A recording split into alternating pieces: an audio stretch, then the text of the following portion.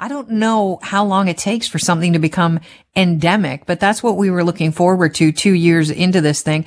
Dr. Christopher McCabe joins us right now, leads the Edmonton-based Institute for Health Economics. Welcome to the show. It's good to have you on. Good morning, Kelly. Thanks for having me on. There is a very lengthy Globe and Mail article, which is covering this interesting idea of endemic, the endemic stage of COVID-19 and the 4 factors that'll shape the virus's future. You're quoted in it, and that's why we reached out to you. Can you maybe get us up to speed with what exactly endemic looks like and give us an example of something that is endemic right now in the world? So endemic, it simply means that you expect to find it in a population. If you go to a population or a part of the world, a country, and you search for the disease, you expect to find it. It doesn't tell you what level or what prevalence, how many people you're going to have. So you can have something that's endemic at a pretty low level, but it's always there. Or, and this I think is everybody's concern, you can have endemic at a level that will disrupt social functioning. And that's our worry, that COVID-19 may become endemic at a level where we're having trouble staffing our hospitals, having trouble keeping our kids in school. So we might be avoiding the worst. I think we're through the really severe outcomes for the otherwise healthy population phase of this. And is that because of vaccines? The vaccines seem to be, so far, so good, protecting us from the really bad outcomes, except in the immunocompromised, and those who are too young to get vaccinated yet.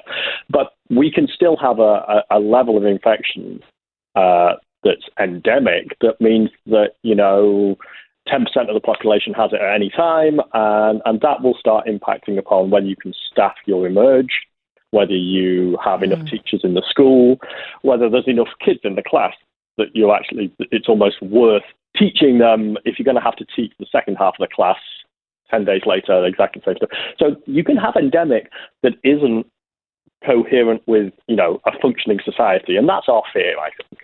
Yeah, it's interesting that you say that, because I think most of us are under the impression that endemic means, well, it's like the flu or a cold. It's not going to really affect us in a massive way. I mean, there will be some people that are affected detrimentally if they catch the flu, and we know that they'd have comorbidities that would lead to that. But all in all, there are people that, continue on with their lives. I've contracted the flu several times in my life and been fine at the end of the day.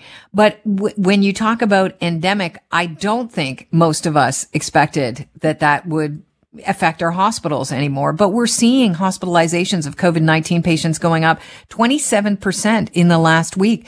Also, there's a school in Barrie that just had to close down because they've got a staff shortage, and they believe it's because they have staff that are positive, or somebody in their house is positive with COVID-19. So they're back to online learning. So what kind of strategies can we employ to make sure we plan for this endemic stage so that it doesn't interrupt our lives in a significant way? So that's it's about the plan, behaving in ways, and this is the tough part, behaving in ways that make the prevalence at which it's endemic, keeps that down around or even below the seasonal flu level is what we want, because we know at that level society keeps functioning, schools stay open, the hospitals are staffed, people are looked after, we can get on with our lives, and that's what we all want to get back to. But that probably means using the things that science tells us work. I think we're now thankfully in the space where people are recognizing this is airborne, and air filtration is a fantastic way to get the risk down.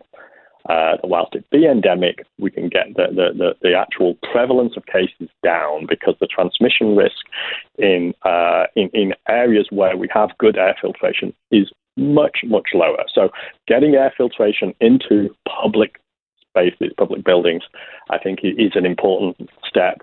Keeping our masks, keeping, KN95, N95 masks, get them on, look after yourself. And for those who in society who can't afford to pay out of pocket, let's make them available, so that, because they're really effective. The blue surgical masks are really good at stopping what we have infecting somebody else. The KN95 actually has the the two-way protection. The N95 has the two-way protection, and that's what we want. We want everyone to be protecting themselves and protecting others from whatever viruses they have, including COVID. So, air filtration, masking, it's become very clear that, all this hand washing, it made sense at the beginning when we didn't really know how this virus spread, but it's not the big going to keep us safe thing. It's airborne transmission, and therefore it's all the things that kind of clean the air before it gets into us that's going to matter here. We lifted all of our mandates pretty much in settings here in the province, unless they're high risk settings. What about the proof of vaccination requirement? Do you think that is a pivotal piece of living with the disease safely when it's in an endemic stage? Not anymore. I think because of it's a nice reassurance, but first of all, the vast majority of people who are willing to or can get the vaccine, they've done it. Canada's vaccination rates are pretty damn high. We've done well. I think, Canadians deserve a pat on the back. We've done well with getting people vaccinated and pretty well with getting people boosted, and that's good. So the people who don't have it are either not going to, and they're a smallish proportion, or they can't because they're too young or they are immunocompromised, and so it's, contraindicated, as the doctors would say. So those people, if we're doing the air filtration, the masks, it's a really marginal risk that they pose to everybody else and that we pose to them. So monitoring whether people are vaccinated, I'm not sure it's worth the hassle. Really, to be honest, and in terms of the benefit it gives us in how much safer it truly makes us, I think it's much more important that we get, keep the masking, get the air filtration stuff implemented, and yet boost as we get waning. As we see waning in the effectiveness of vaccines, we need to boost, and we need to boost in those who are exposed most. So frontline workers, both retail, hospitality, and of course healthcare and long-term care, they need to be boosted first, along with those who are at high risk of a very bad outcome. The elderly people, as we did first. We'll see if people are properly prioritized, because I don't know that they were. Retail workers, weren't prioritized last time around, so we'll see.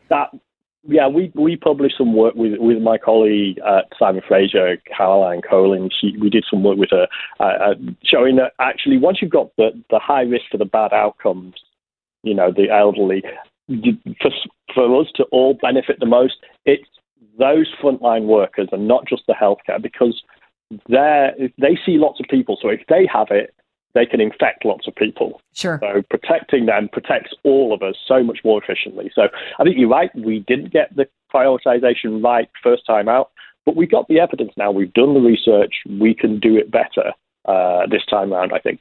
Okay, so you say vaccine certificates are not important in this endemic stage. It's because we've got a high rate of vaccine. We're probably going to be looking at a fourth booster eventually, maybe sooner rather than later for some people. What about the masking mandate? Do we have to go back to masking in most settings? Is that a big misstep right now at this point in time? And this is a judgment call, and it's not an easy judgment call, because we have a portion of society that feels very, very strongly that this is an imposition on their human rights and their freedoms. I judge differently. I think the value of masking compared to the real inconvenience and personal burden is massively in favour of having the mandates back. I mean, we have seatbelt mandates. We don't allow people to drive through red lights. We do all sorts of things. You have to wear pants in public. Yeah, exactly. I didn't want to go with that one. I was trying to be polite. Hey, listen, we do it all the time. And so I don't see that masks, I think people latched onto it to express their bigger anger and frustration about how difficult the world is right now. But sure. That shouldn't it was an easy symbol. Policy. It all was. Right. But we shouldn't give in to anger. As leadership, we need leaders to say, no, this is what the science says. This is what will protect us best. And so I think they need to, I'd be very pleased to see mask mandates back. I have to leave it at that, Dr. McKay, but I thank you for joining us today. Thank you so much. Have a great day. Thank you very much. And you. Bye-bye. Cheers.